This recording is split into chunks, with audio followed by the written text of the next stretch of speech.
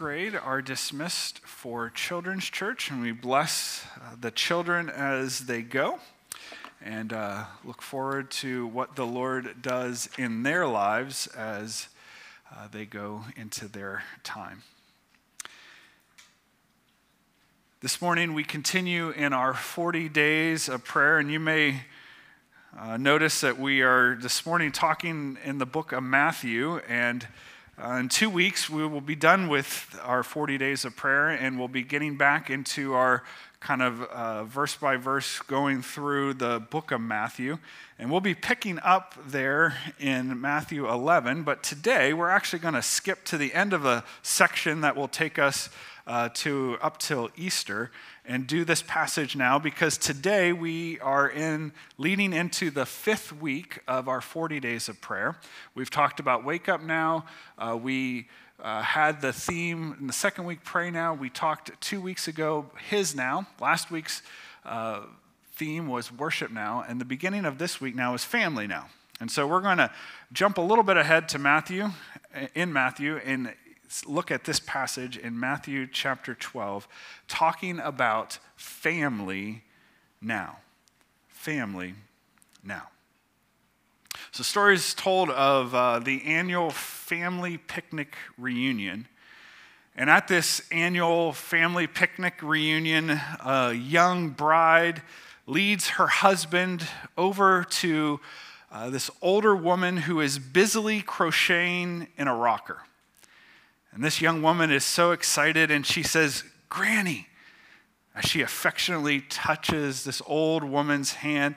She says, "Granny, this is my new husband." The woman paused for a moment and looked critically at him, and after an awkward few moments asked, "Do you desire children?"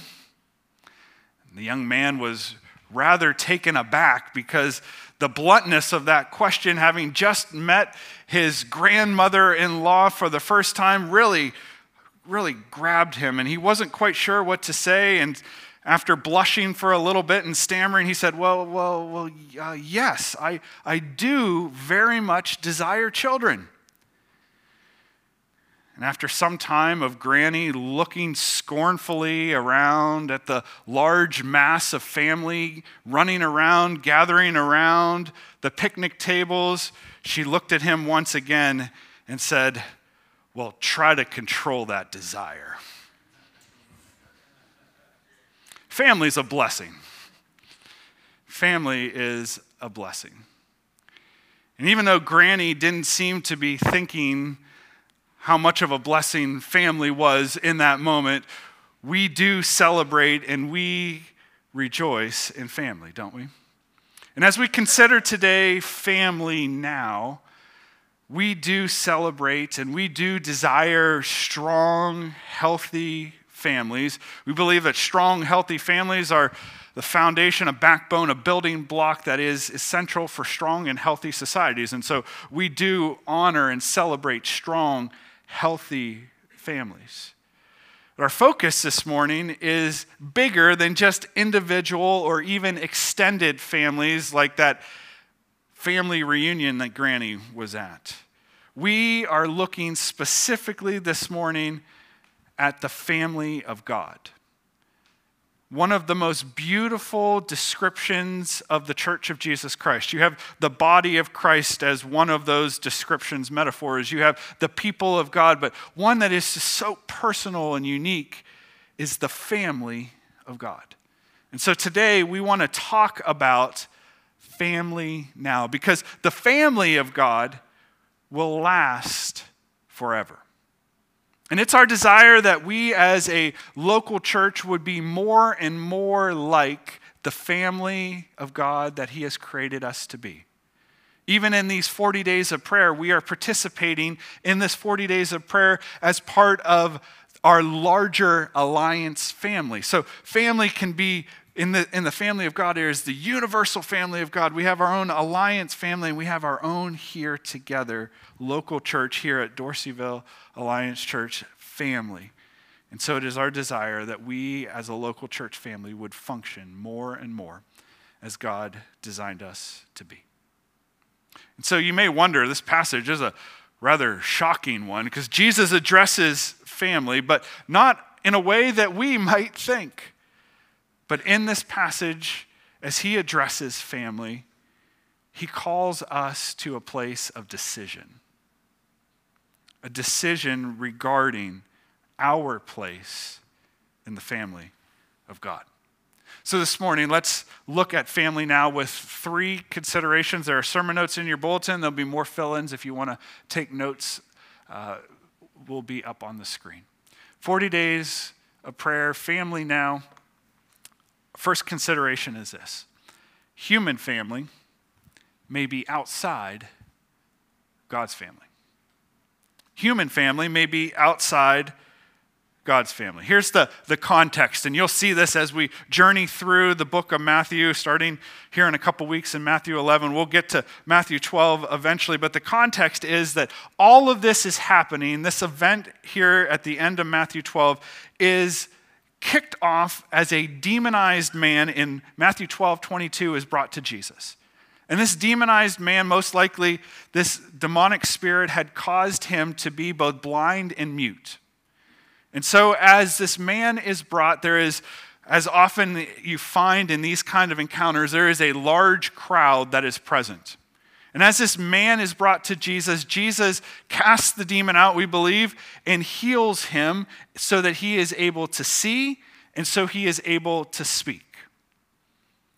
And in the midst of this, we'll see in a few weeks that there's a group called the Pharisees and a group called the teachers of the law, and they are there, and they use this miracle, this healing that Jesus does for this man, and uses it to accuse and to question Jesus by whose power he does this and who he really is.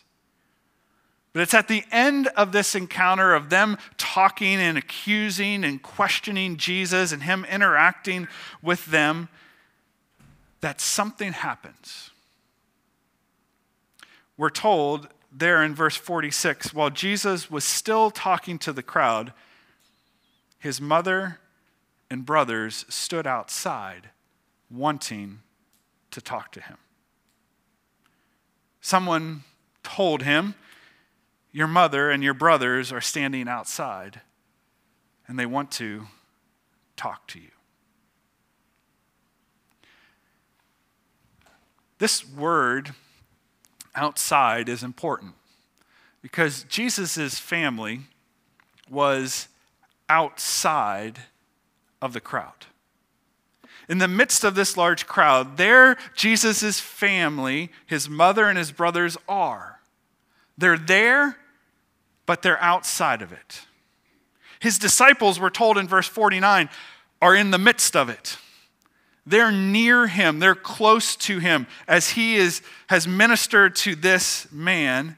And as he interacts with the Pharisees and the teachers of the law, the disciples are close. Their proximity is near. But his physical family is outside.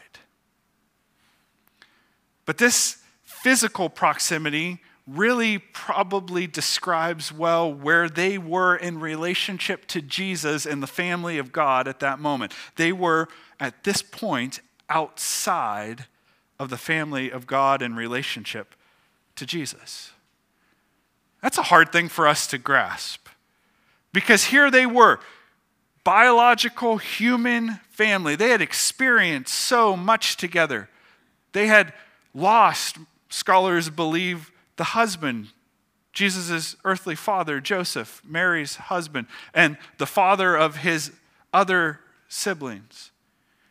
They had gone through celebrations. They had gone through pain. They had gone through rejoicing. They had gone through challenges. They experienced life together. But yet, physically and spiritually, they were outside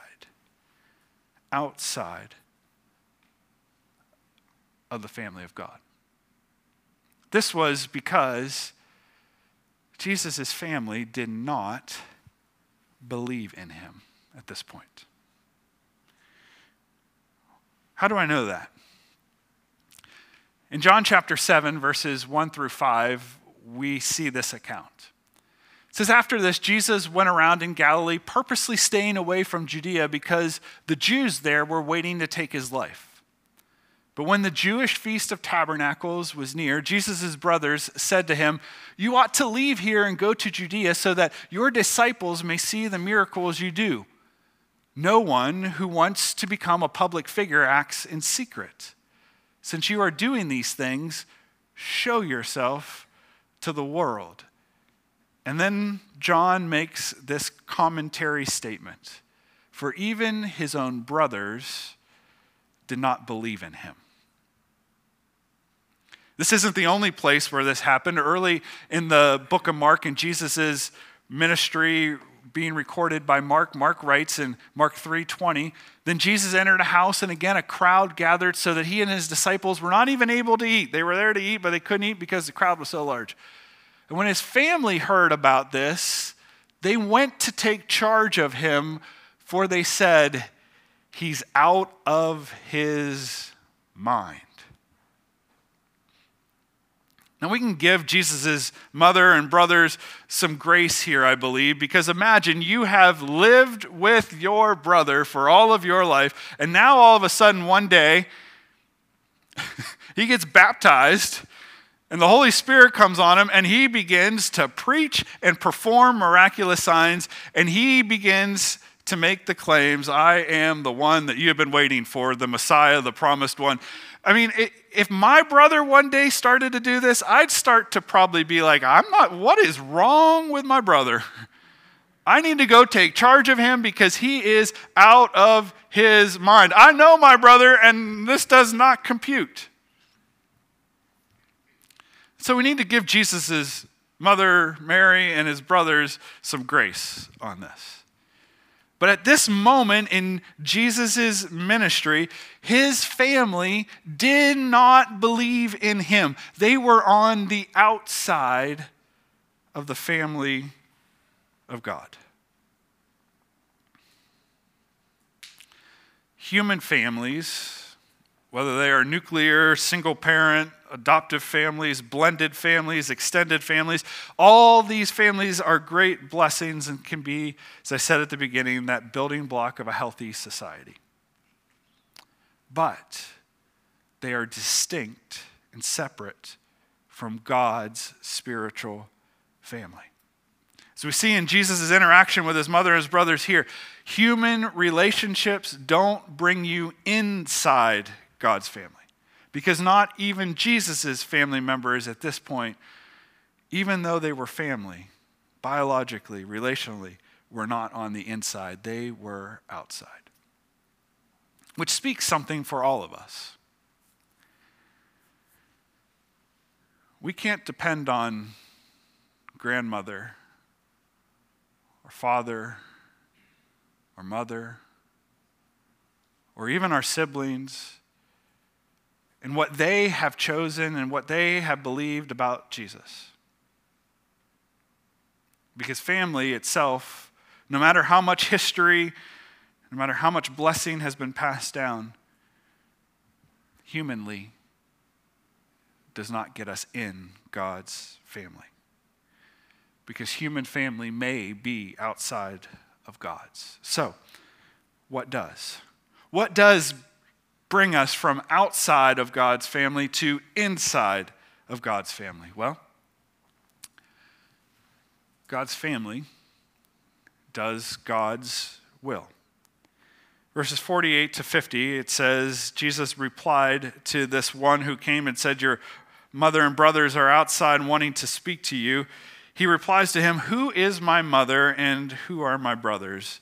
And he points to his disciples and he says, "Here are my mother, and here are my brothers. For whoever does," verse 50, "the will of my Father in heaven is my brother and sister and mother." Doing God's will is what brings us inside. As he asks this question, "Who are my mother and brothers?" it is such a shocking question, because imagine those who were there thinking, "What do you mean? What do you mean, who are my mother and my brothers?" And for him to specifically point to the ones who are inside, who are near him, and say, my mother and my brothers and my sister are those who do the will of God, would have been absolutely shocking. Doing God's will is what brings you from outside of God's family to inside his family. His disciples were the ones at this point who were doing God's will, so they were the ones that were his family. So let me ask this question: what is God's will? I believe the scriptures would teach us that believing in Jesus ultimately is God's will. Broadly speaking, all that God reveals about himself, all that God reveals about his plans, all that God reveals about his purposes, the commands that he makes to live in relationship with him are all his will. But I believe scripturally that we can boil it all down. If we want to say what is the will of God, we can boil it down to say, believe in Jesus. Everything that he has said and revealed points to one person, and that is his Son, the Lord Jesus Christ. He is the totality of the fulfillment of the will of God in human form. And so we believe. We believe in Jesus. That is God's will. If you would with me, take a moment and flip back a few books to the book of John, to John chapter 6. John chapter 6, verses 27 to 40. I want to walk you through a story quickly.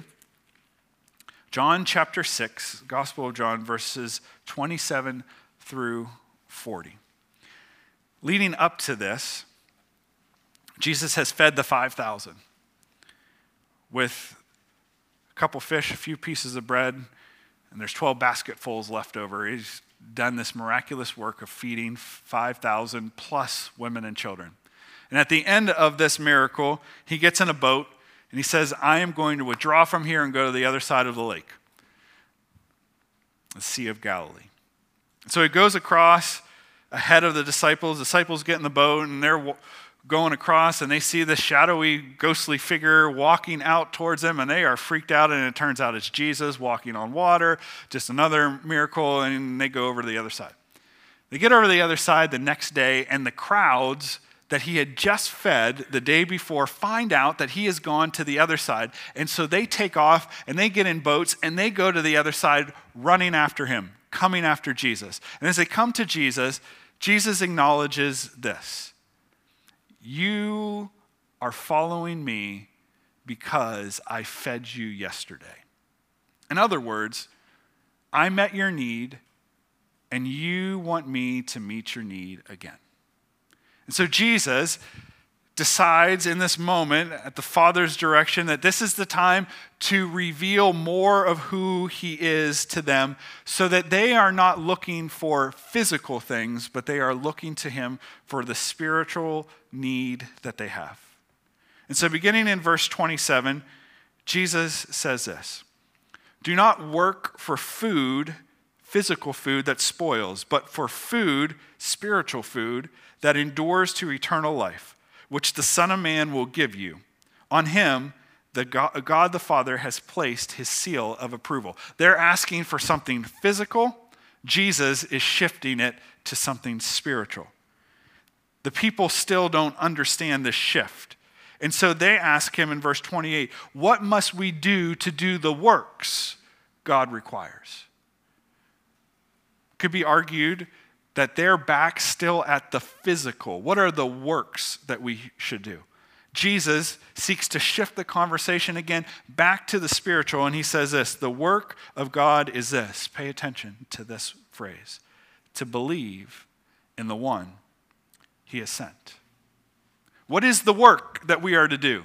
Jesus says the work is this: believe in the one that God the Father has sent.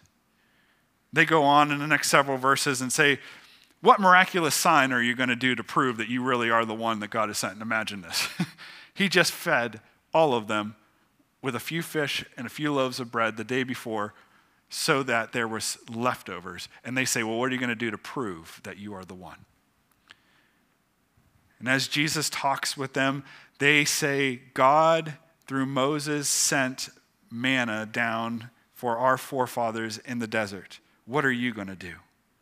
And in verse 33, Jesus says, the bread of God is he who comes down from heaven and gives life to the world. And they say, give us this bread. And then Jesus makes this declaration, moving them from physical bread to spiritual bread. He declares in verse 35, I am the bread of life. He who comes to me will never go hungry, and he who believes in me will never be thirsty. But as I told you, and you have seen me, and still you don't believe. All that the Father gives me will come to me, and whoever comes to me I will never drive away. For I have come down from heaven not to do my will, but to do the will of him who sent me. What is the will of God? And this is the will of him who sent me, that I shall lose none of all that he has given me, but raise them up at the last day. For my Father's will is that everyone who looks to the Son and believes in him shall have eternal life, and I will raise him up at the last day. What is God's will? That we would believe in the Son. That, if we boil it all down, the one that has been sent from heaven so that we might have eternal life, so that we might be brought into the family of God. And on the last day, when Jesus returns, we will be raised to life everlasting and be with him as his sons and daughters forever in this family that will never end. This is the will of God, to believe in Jesus, the Son of God, who the Father has sent to bring salvation to the world. And so belief in Jesus is what brings us from outside of his family to inside his family. It's not, did I behave well? It's not, did I do enough so that my good outweighs my bad? It's not, did I come to church enough? Did I read my Bible enough? Did I serve enough? Did I help Granny enough? It doesn't matter. All those things are the result of our belief in Jesus, but they are not the thing that gets us into the family of God. What gets us into the family of God is belief in Jesus and his work on the cross, his death and his resurrection for the payment of our sins. Believe, believe, believe.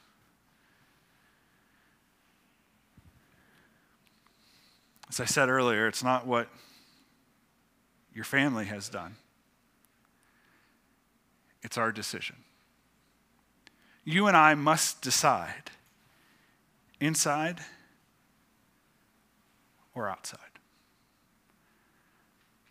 The truth of the matter is that all of us were born outside. There was no one born inside the family of God. All were born outside. And so by repenting of our way, of our desire to try to make my way into the family, but to recognize that I have to believe in the one who can bring me into the family, Jesus.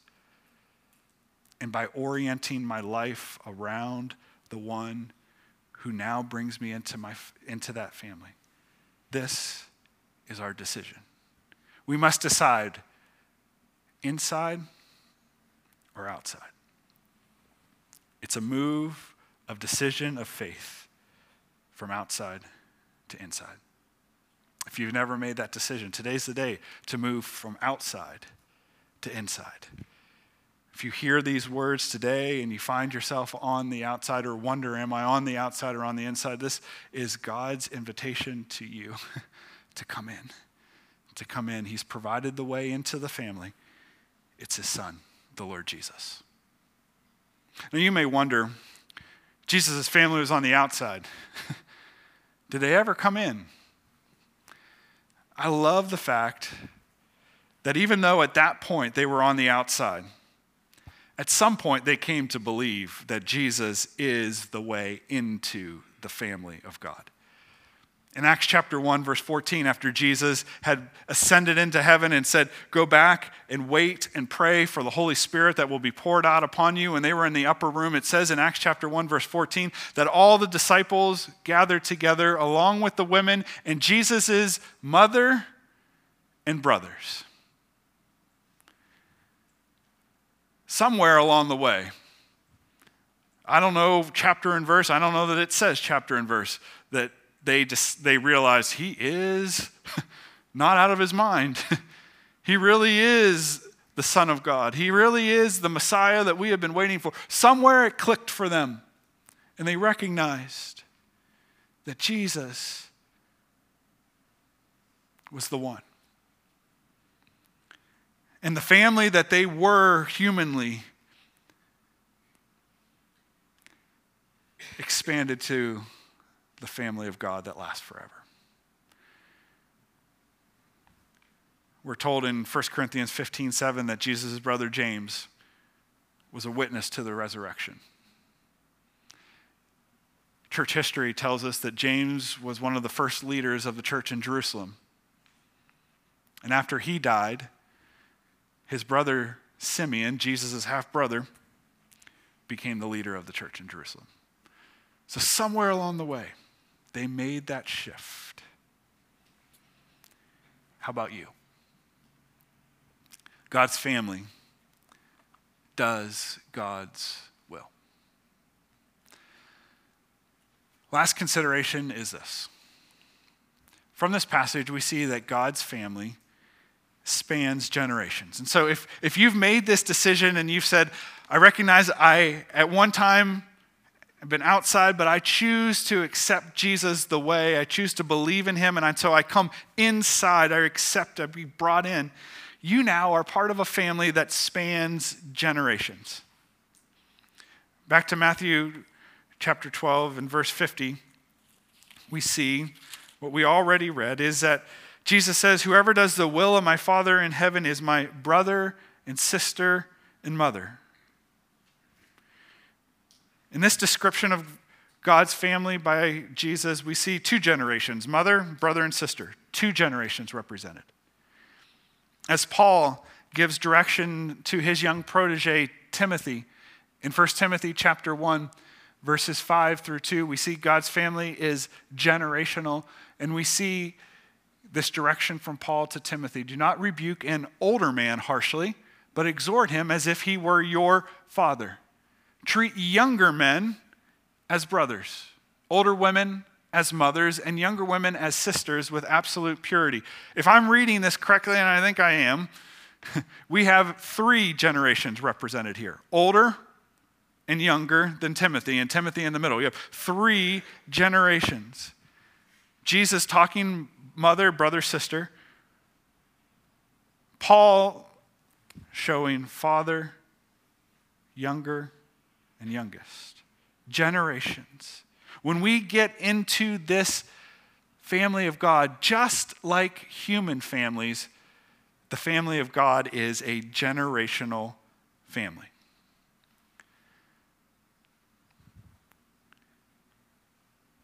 Which means that it is both multi and intergenerational. So I want to talk about this in our last moments.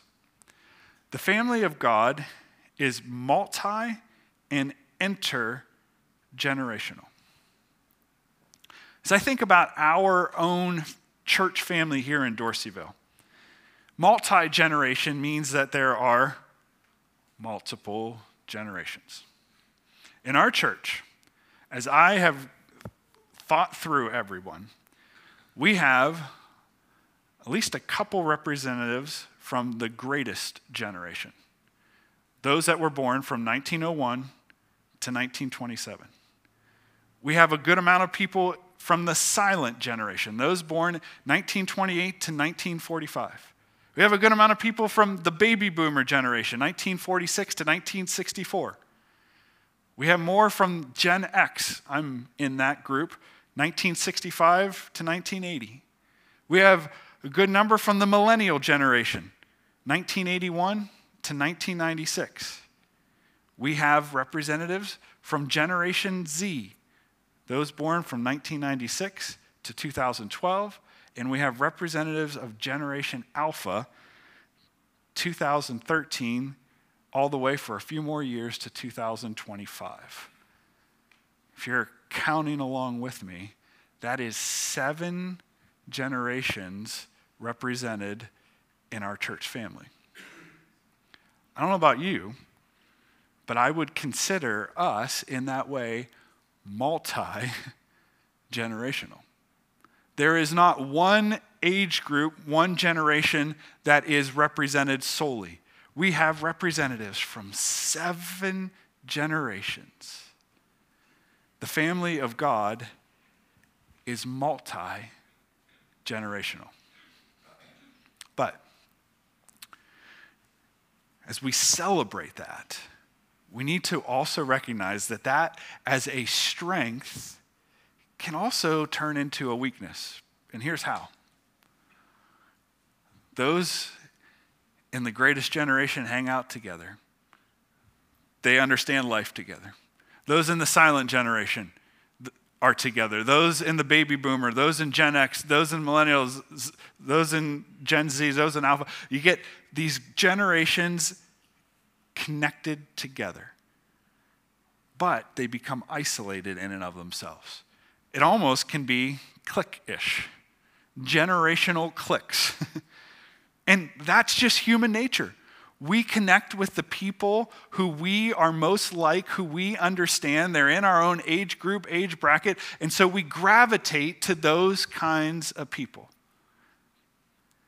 But an intergenerational church says, in all those different generations, we figure out ways to connect and to go out of our generation and connect with people in other generations. When I think about this, I think about my own extended family.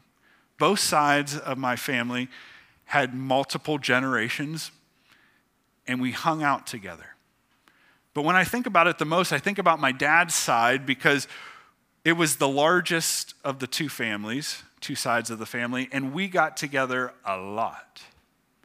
And so we had cousins that were of the same age. My dad and his siblings and their spouses, they would be of the same age and they would hang out together. And then we had my grandparents.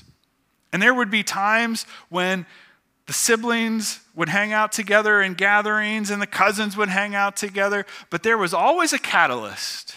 And the catalysts were my grandparents, my papa and my nana. And they were the ones that sought to bring all of those generations together. And they modeled it so well because my grandparents would get the youngest ones and they'd bring them into the kitchen. My grandmother would cook with everybody. My grandfather would play with everyone. It modeled it so that my parents and my aunts and uncles, they would invest down into the nephews and nieces, and all these gatherings were intergenerational. And I think family represents that. These family gatherings represent this intergenerational thing. As grandparents invest in the grandkids, as aunts and uncles into the nephews and nieces, and there's all of this cohesion and interconnectedness. And it's a beautiful, beautiful picture. It's the way God created it. So if we are family, the family of God, and this is a smaller representation of the family of God, that God has brought us together here as church family at Dorseyville Alliance Church, doesn't it make sense that we also would not just be multiple generations, but that we would be interconnected generations? Where the older are looking to invest in the younger, where the younger are saying, I want to know you, I want to love on you, I want to hear from you, I want to hear your experience, you have so much to teach me. Where the older are relying on the energy and the strength of the younger sometimes. Where this beautiful picture where it works together, symbiotically together, intergenerational. Friends, I believe that we are being called into this. A few weeks ago, we had a joint leadership meeting of our elders and our board of ministries. And we kind of took evaluation, prayed through some things, took evaluation. What are some of the strengths, weaknesses, some of the opportunities? What are the things that might threaten us as a church family? And one of the things that really came out together that the Lord was revealing is the strength of multi-generational, that a threat can be living in those multi-generations separately. But an opportunity is to capitalize on the multi to be intergenerational. The world needs family. Especially we see the brokenness of family in our culture. Where will our world learn what family looks like? Our church family can model it as we together intentionally love on, support, worship, learn, invest in one another, serve together, be on mission together as family, intergenerationally. And so, in these last months, we've been sensing the Lord helping us to recapture that kind of up focus of the being about the presence of God, where Christ's presence brings life and healing and restoration, where we are people of his presence. But now I believe the Lord is leading us to focus on a recapturing and a redevelopment of this so that we are intergenerationally strengthened and connected. It's the picture of the family of God. Not just multi, but intergenerational. So,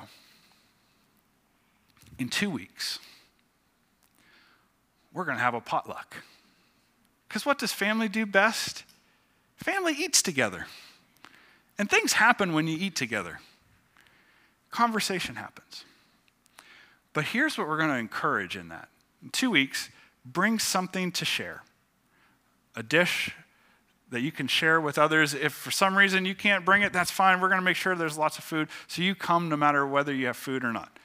But after the service, we'll go downstairs to the fellowship hall and we'll just eat together. But here's the one thing. We want to be intentional about this. We find people of another generation and we sit with them. And we seek to talk and learn and just enjoy being in relationships with people who are not our own age. Because I can tell you, our natural inclination will be, I know the people in my generation, I'm going to be drawn to go sit with them. And that's natural. But let's be intentional. And we can even be intentional as we dismiss this morning to look at those around us who are different generations so that our generations begin to become not just multi. It's God's vision for the family, an intergenerational family. And as we do,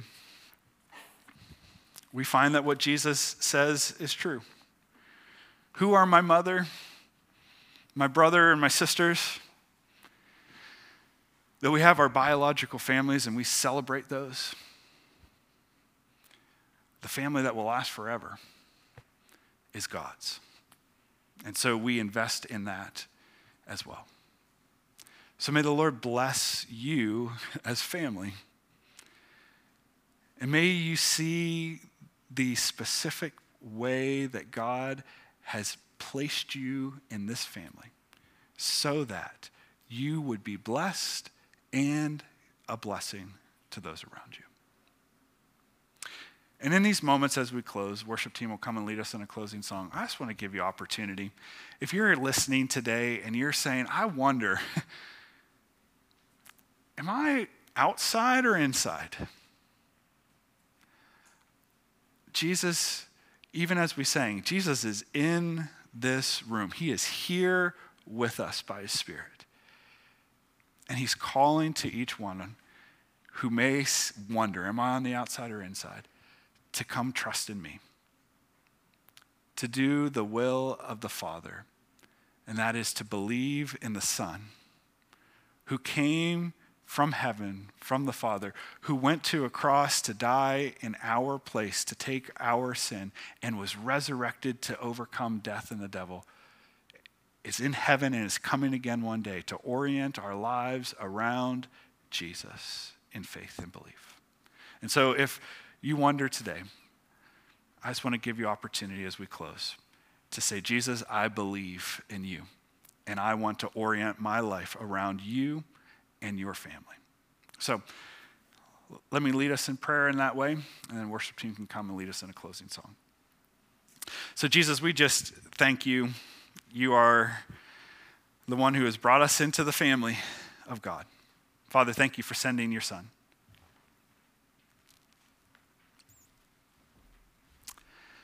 We rejoice in that fact that you have made us to be part of the family of God. And so, Father, I pray for any today who may wonder or may even know, I'm like Jesus' mother and brothers at that time in this passage.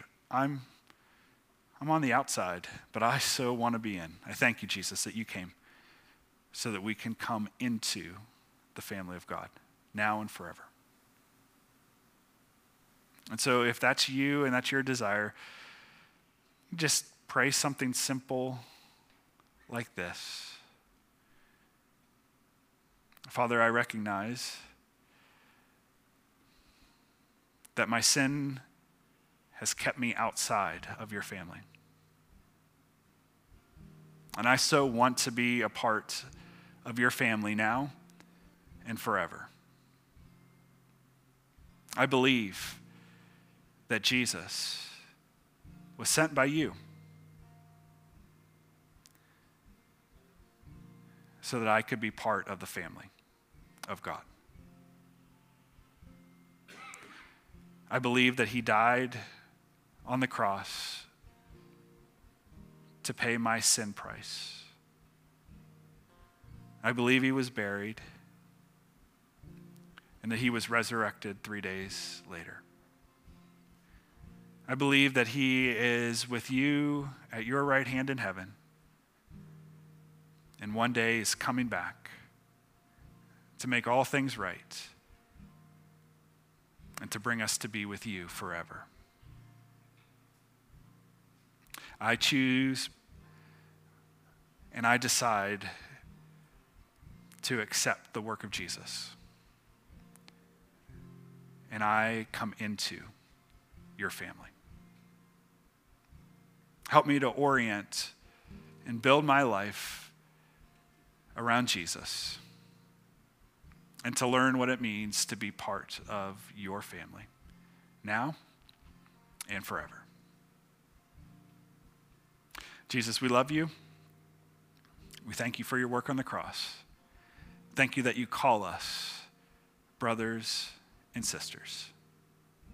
We love you. In your name, Jesus, I pray. Amen.